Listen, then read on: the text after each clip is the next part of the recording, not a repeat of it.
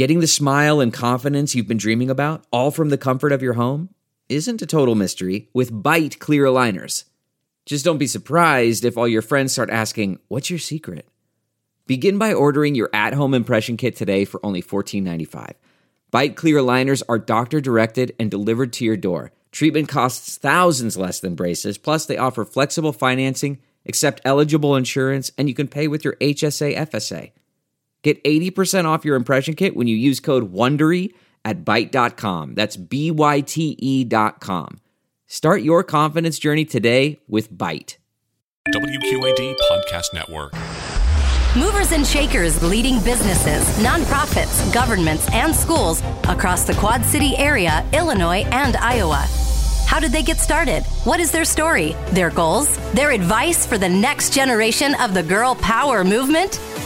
And now, here's your host for Wonder Women, News 8's Angie Sharp.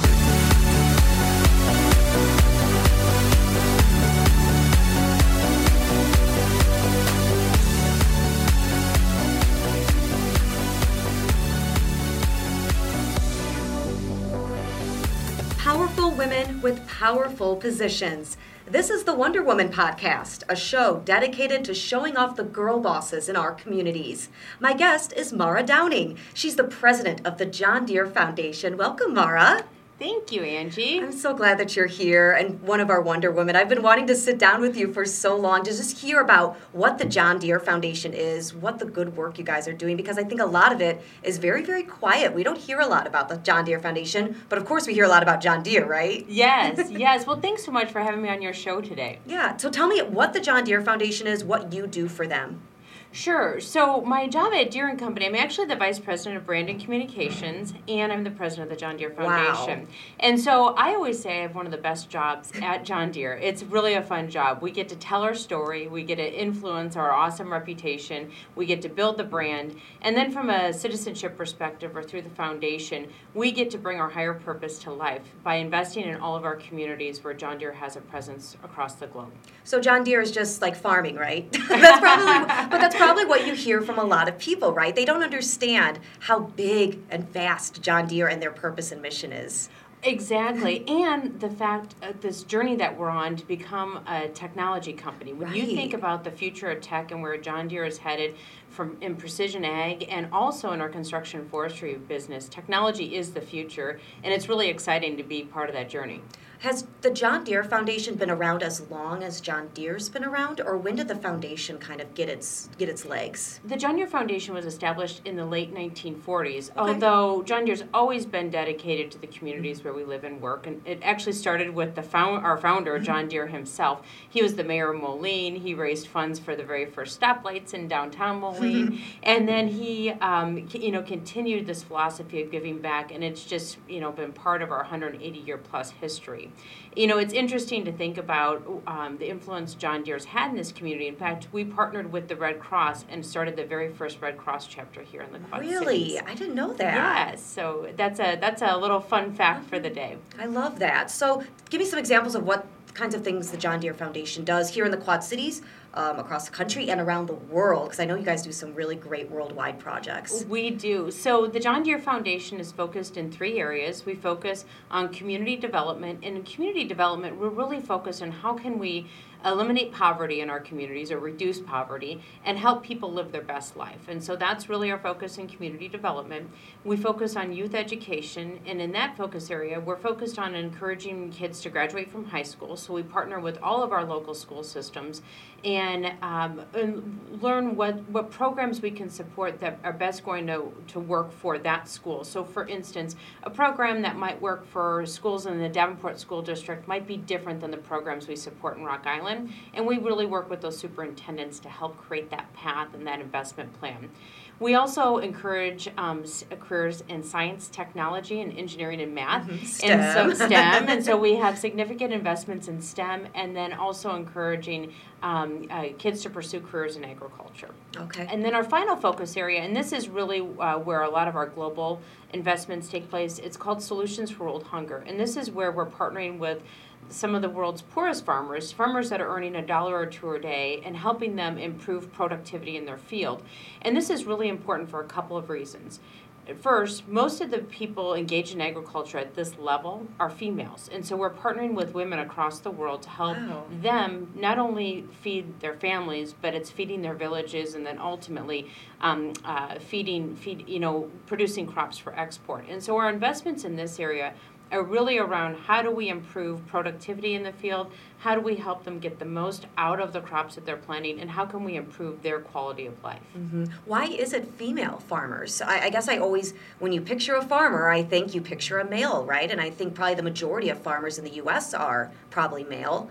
Well, we have an increasing percentage of women engaged in agriculture, which is terrific to see. Right. But when we look in markets like India and sub-Saharan Africa, a lot of times the men leave the rural areas and go to urban areas for higher paying jobs. And so they'll be gone for a couple months at a time and then come back to the family. And so if we can help improve productivity on the farm, increase those incomes, then the men tend to come back and you have a whole family unit, which is really important when you think about youth education and keeping kids in school, because what happens is when the girls reach puberty in a lot of these communities, they drop out of school to help on the family farm, and our goal is to really help those girls stay in school and receive an education and ultimately improve productivity and the quality of life for those farmers. Yeah, that is really, really fascinating. A lot of these women in other parts of the country, they are kind of the breadwinners. They're the crop farmers. Right. Wow, I didn't realize that. Yes. So the John Deere Foundation really has its hand all over the world. Right. So we have facilities in over 30 different countries across the globe, and our philosophy is we want to invest in our own communities first, and so we invest a lot of our resources in communities where we have employees and facilities and a large presence from a manufacturing perspective. From there, then, there are some communities where we're investing, like in sub-Saharan Africa and in India. We're investing in communities where John Deere might not have a presence, but we have a dealer presence, and we know that there's a significant amount of need. And so it's, sort of that last mile or the poorest of the poor, where we think that there's opportunity to improve agricultural productivity, improve the quality of life, and there's a viable future for agriculture. So you, as the president of this foundation, how are you able to keep up with everything that the foundation is doing at any given time? How do you run this amazing foundation? Well, first it's about having a remarkable team. Okay. I have a really talented team with folks across the globe really managing these investments. We partner with our dealer channel in places where if we don't have a presence, like I talked about in India and sub-Saharan Africa, we partner with our dealer partners to help us ensure that the dollars are being invested in, above the board, and that we're getting the results that we want to achieve. And then we have terrific nonprofit partners. Our work wouldn't be possible, even here in the Quad Cities, without terrific nonprofit partners. That's awesome. So how did you get into this? How did you get into nonprofit work, foundation work, and John Deere? It's I've had an interesting career path at John Deere. So my background's actually accounting and finance. Oh, really? Yes. So I started in the tax department at John Deere, and but you've been with John Deere for pretty much your whole career? Well, no. So I've been with John Deere for 20 years. Okay. And prior to John Deere, I was in public accounting. Okay. And so I'm a third-generation John Deere employee. I actually grew up in a lot of small rural communities. And so when I graduated from college, I thought, I just want to go experience a big city for a couple of years. And I lived in Chicago. And after working in public accounting, which was a fabulous foundation, by the way, it taught me a lot about hard work. Yeah, I was going to say, my dad was one of those. I understand that. Late hours. Hours. Busy seasons, all that. Exactly. But just the fundamentals that a young kid graduating from college that you need, the structure that I needed at that time, and it was a fabulous foundation. And when I left public accounting, I'd been in an area called credits and incentives, and so I was working with government agencies like the City of Chicago and establishing tax increment finance districts and enterprise zones in areas of the city that needed to be redeveloped. They were blighted areas, and there was an opportunity for reinvestment. And then we'd work with our private sector clients to encourage them to invest in these areas from a tax perspective, if they were looking to do so. And so from that experience, I came to Deere, and I had a similar role, but I managed a variety of different projects. And it was terrific because it really helped lay a solid foundation and help helped me start building my network. I was working on a number of different projects where I'd work with engineers at all of our manufacturing units that I still stay in touch with today, or who I still stay in touch with today. And so, that experience was fantastic. My work then in that at Deere connected me with our public affairs group. And so I became a lobbyist for Deere, managing our state government relations in Des Moines. And then from there, I moved to Washington, D.C. and led our international affairs team. Wow. And that was a fabulous experience. When I look back at the time, it was 2008, right when the financial crisis started here. And governments were doing some interesting things to protect their own countries and economies and their people by introducing a lot of protectionist legislation that really prevented some of the products we manufacture here, like our combines at Harvester Works. We're having trouble exporting those to markets like Russia and Ukraine and other markets across the globe. So I spent a lot of time in that role working with over the embassies of those countries that are represented export markets for Deere products, but then also time on the ground in those countries, really establishing a presence from a government affairs perspective.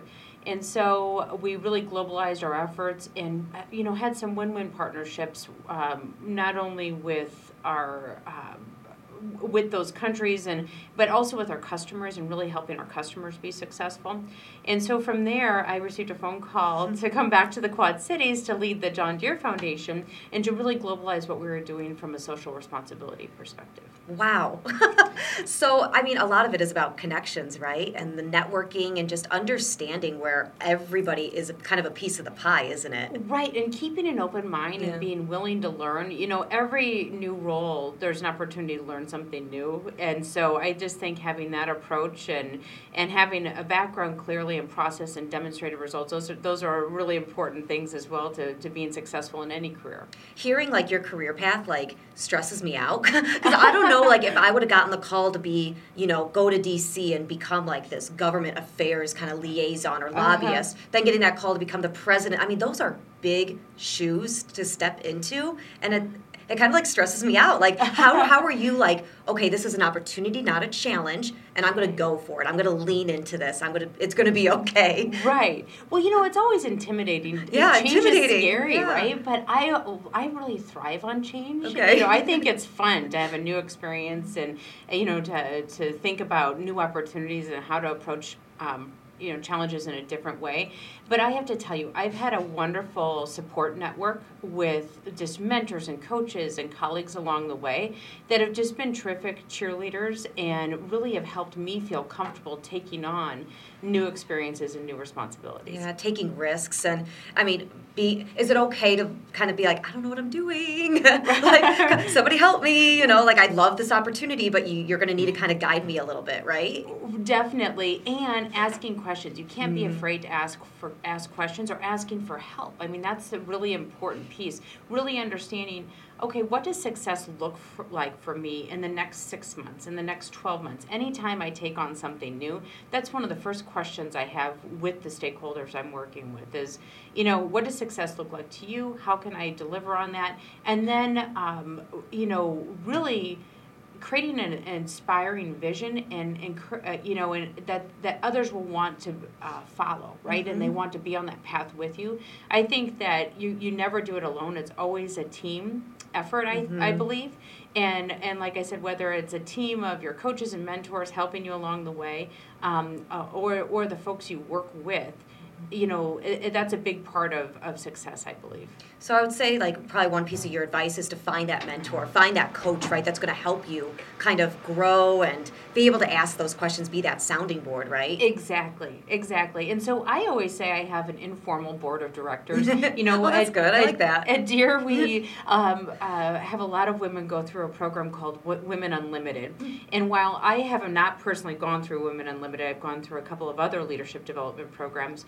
I think that they talk about having this board of directors or an informal board of directors, and that's definitely how I think of some of my my mentoring and coaching relationships.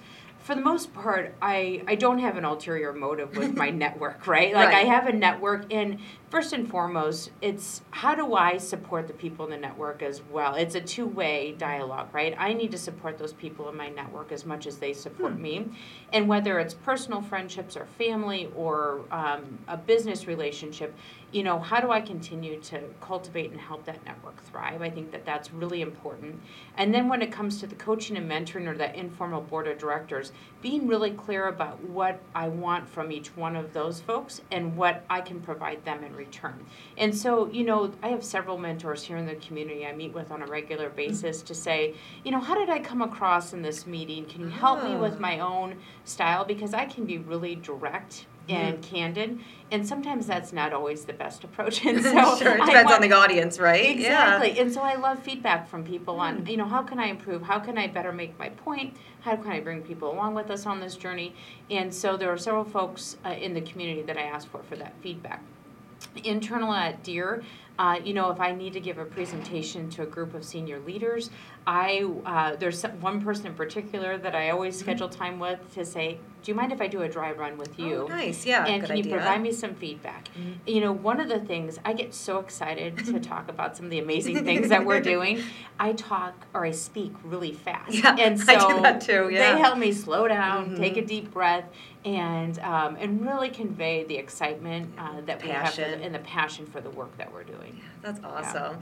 So how did being a woman factor into your story? This is something we ask of all of our Wonder Women. Did being a woman factor in your story? Do you think it impacted your success?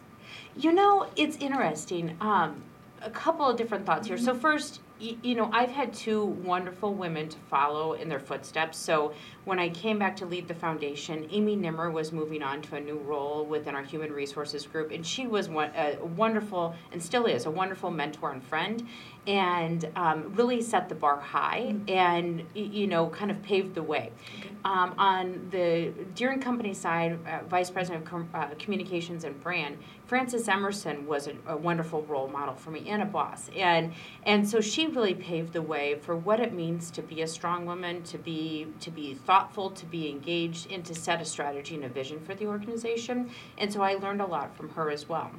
So when I think about, you know, gender and how that's influenced my career, you know, I'm the youngest of three, and it's just interesting because our parents were the greatest cheerleaders for all three of us. You know, brothers or sisters? I have one sister and one brother. Okay. And they were the greatest cheerleaders for all of us. So if we ever came home and said, well, I don't think I can do this, that was never an option. We could always do whatever we put our mind to, right? And even if we were, you know, I remember I went out for cross country running my sophomore year in high school, and I that's gonna be a good story, right? None of us were runners, but it was great exercise. And even though I finished last or second to last almost every meet, but you know, my parents were there at every meet cheering me on. You know, that's great. You're going to be good. You're going to be better for this. You're going to learn something from this. You're going to take something away from this.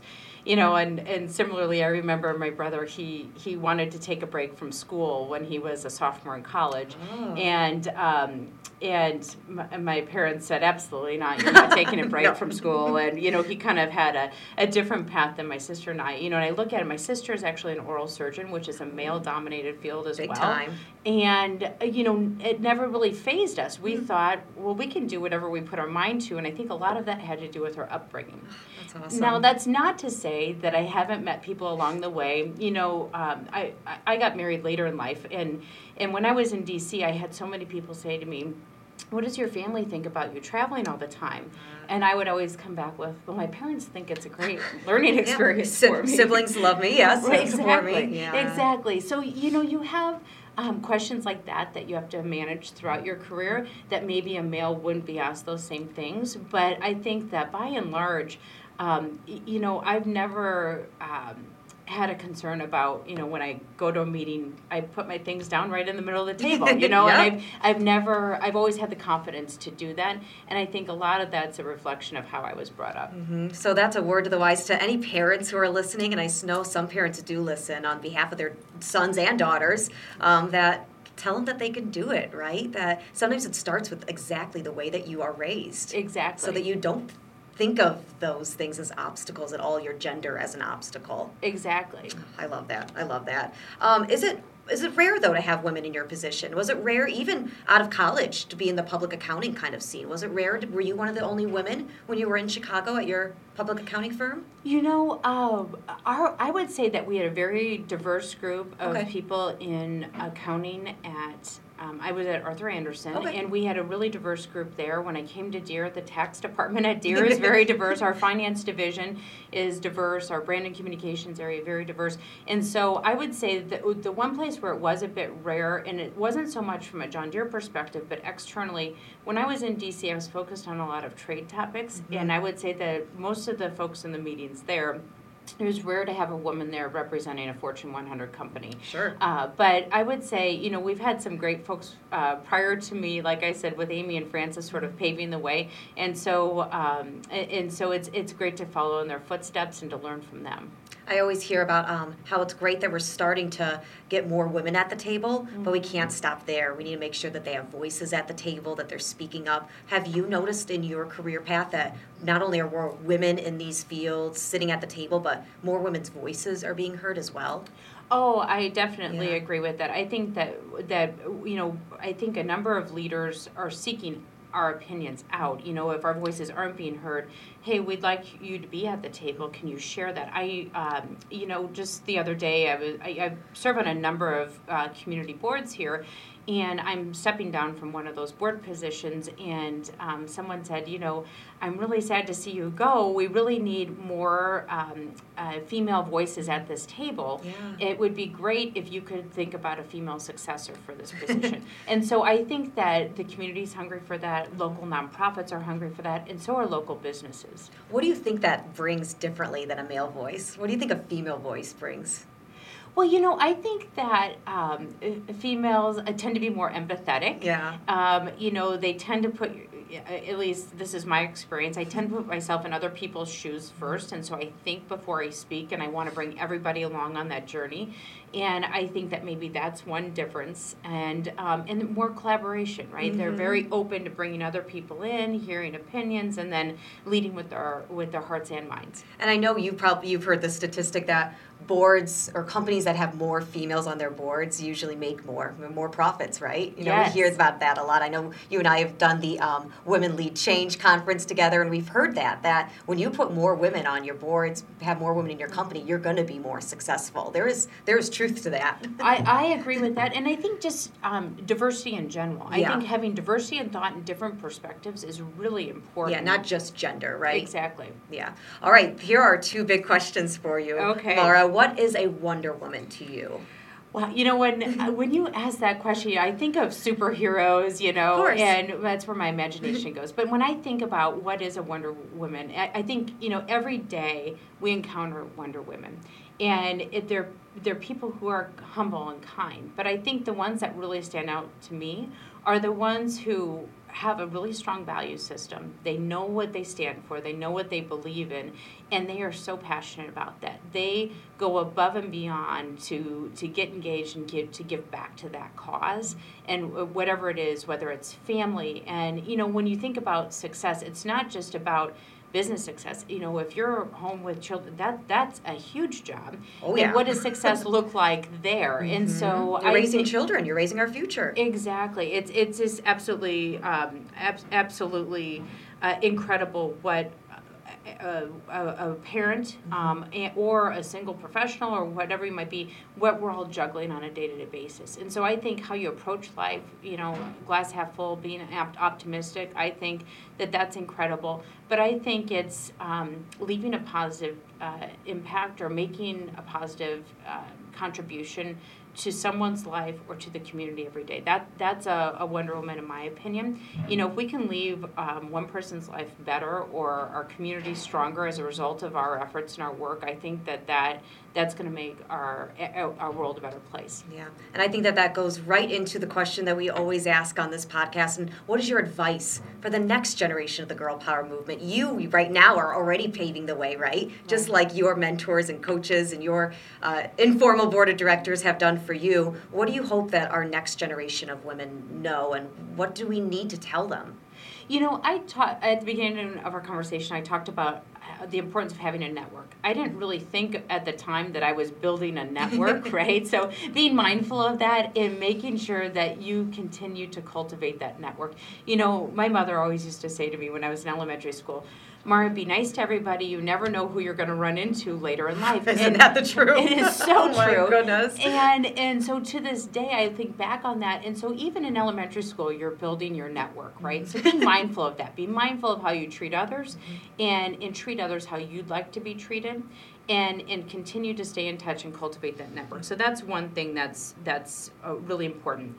Next, I think all of us are born with a special gift, right? We all have something we can give, whether it's kindness, whether it's helping someone who's in need in your class at school or whatever that might be. And so I think that if we all go to bed every night and say, did we give 110%, and did I make someone else's life better today, that is important because people take notice of that, and you'll ultimately leave your community in a better place. Mm-hmm. And then finally, I think that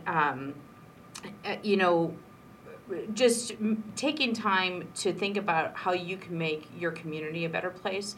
You know, when I think about giving back to our community and just the community is hungry for people to get involved, whether that's through volunteerism, whether it's through financial support, whether it's through participation. You know, our community needs everyone engaged. And when we think about how do we become a more inclusive community, how do we become more welcoming, how do we become more vibrant, it's going to require all of us, no matter what your age, to get involved. And I think that some of our young folks are armed and prepared and ready to be those next leaders that really can help pave the way for what our community can be, you know, when you think about 2.0 for the Quad Cities. Yeah, 2.0, I love that. Mara, thank you so much. I really think that you touch on something which is finding your gift and connecting passion to purpose and thinking big, right? Not just thinking about your career, but thinking your community and your global community, and you certainly have done that. Right. Well, thanks so much, Angie. It's been a pleasure being with you today. Yes, connecting passion to purpose. That is why you are a Wonder Woman, Mara. Thank you so much. Thank you. That does it for this month's Wonder Woman podcast. We want to thank all of our listeners for your ratings, your comments, and suggestions. I promise I read every single one and get back to all of your emails as well.